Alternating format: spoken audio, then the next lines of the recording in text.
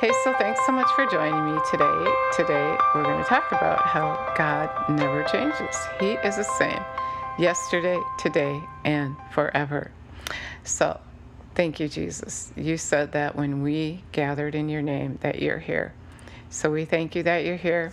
We just acknowledge your presence, just asking you to take over and teach us and guide us in this time. Help us to have ears to hear what you're saying, to know that the importance of what you say is important and we need to get it on the inside of us. So we just ask you to just take over. We love you. Praise you. Amen. So God is talking to me about us having the matter of fact to know that He is the same yesterday, today, and forever. And the word says that in Hebrews. God is the same yesterday, today, and forever. Jesus is the same forever. Nothing's changed. So what he did then, he's still doing now. So he's showing me that people are thinking that Jesus healed that day, he doesn't heal today. But because the word says he's the same yesterday, today, and forever, then he heals today as well. The only difference is he's living on the inside of us, and he's using us to go around doing good and healing all who were harassed and oppressed by the enemy. In Acts 10:38, it says that God anointed Jesus of Nazareth. Jesus came in a human body, and he anointed him to go around doing good, healing especially those who were harassed and oppressed by the enemy. And so everything that happened then is happening today when we allow him to come and live on the inside of us and do his work. It can happen right here and right now. It's impossible to please God without faith, and so we have to believe what he said in his word. In James, God said that he doesn't change. He's the same. And he does good, and he's always going to do good. And so we have to have that understanding, and then we have to believe what we read in the Word. And then we're going to know that nothing's changed. Everything's the same as it was before. God is still good. God still wants to do miracles. Jesus still heals today. He laid down his life for you so you didn't have to go to hell. He shed his blood to make us right with the Father. He bore our sickness, our disease, and our sorrow, and our pain then, and he did it for now. He already did it.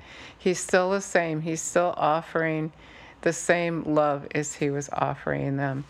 You know, I'm thinking of in the beginning when God said, and it was. And then when Jesus came, he said, and it was. Everything's still the same. God wants us to know that he's still good. He's still in love with us. And he's still waiting for us to catch on. And it's still his will that none should perish. And that's why he's not here yet. He is coming, and this is our time of grace. This is our time to get to know him. And he wants you to know for sure that everything's the same. He meant what he said. Nothing's changed. He's coming. There's going to be a new heaven and a new earth. He still wants you to be healed. He already made provision for your healing.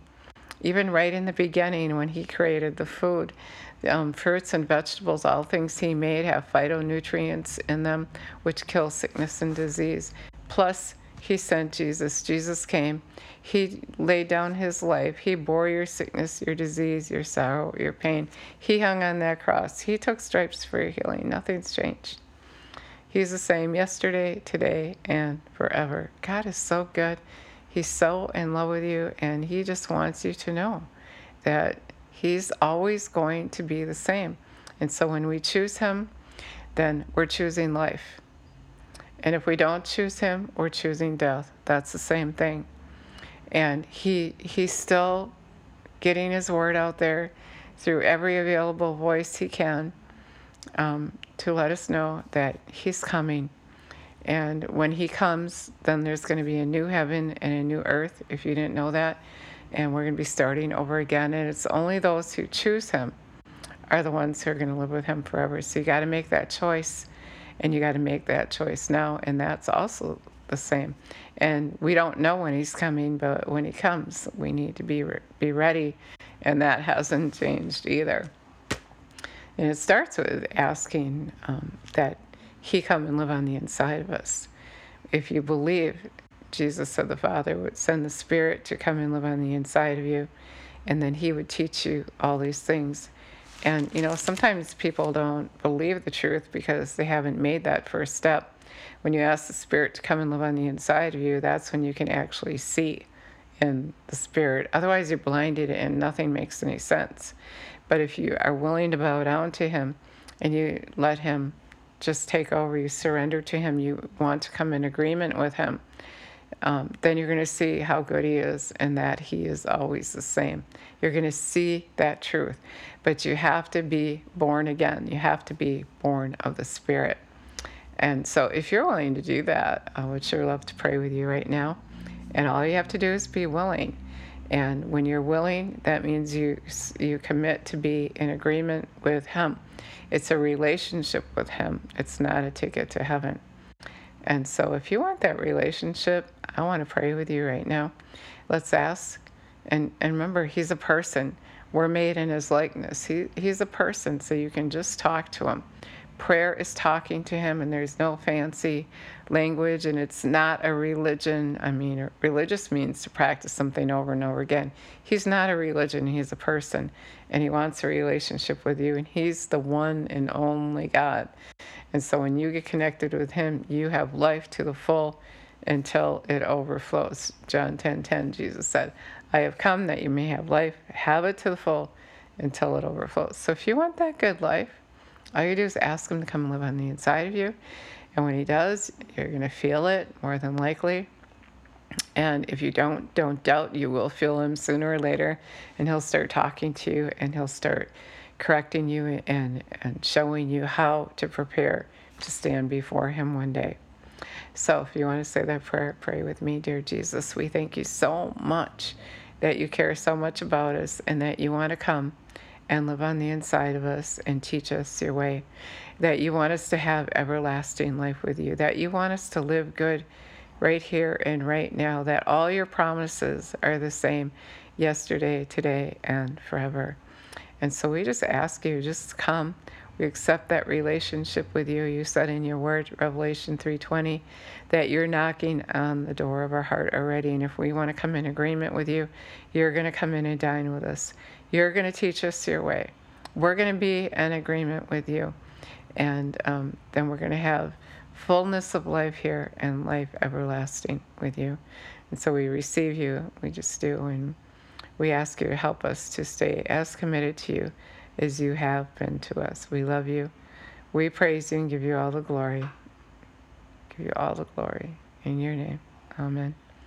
So if you said that prayer, you want to look at the word. John 1:1 says he is his word. And so the word of God is him talking to you.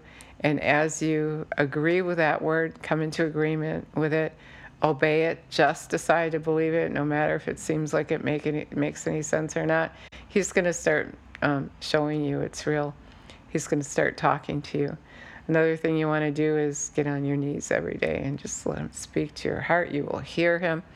John 10 says, my sheep know my voice. And so you're going to start hearing his voice, and he's going to guide you, and you just follow him. And he's going to lead you to good, and he's going to teach you his way. And he's great. He's wonderful. Your life is going to change from ordinary to extraordinary. So if you said that prayer, I'd love it so much if you'd let me know. I have contact information at the end of my video. Thanks so much for listening today, and God bless you.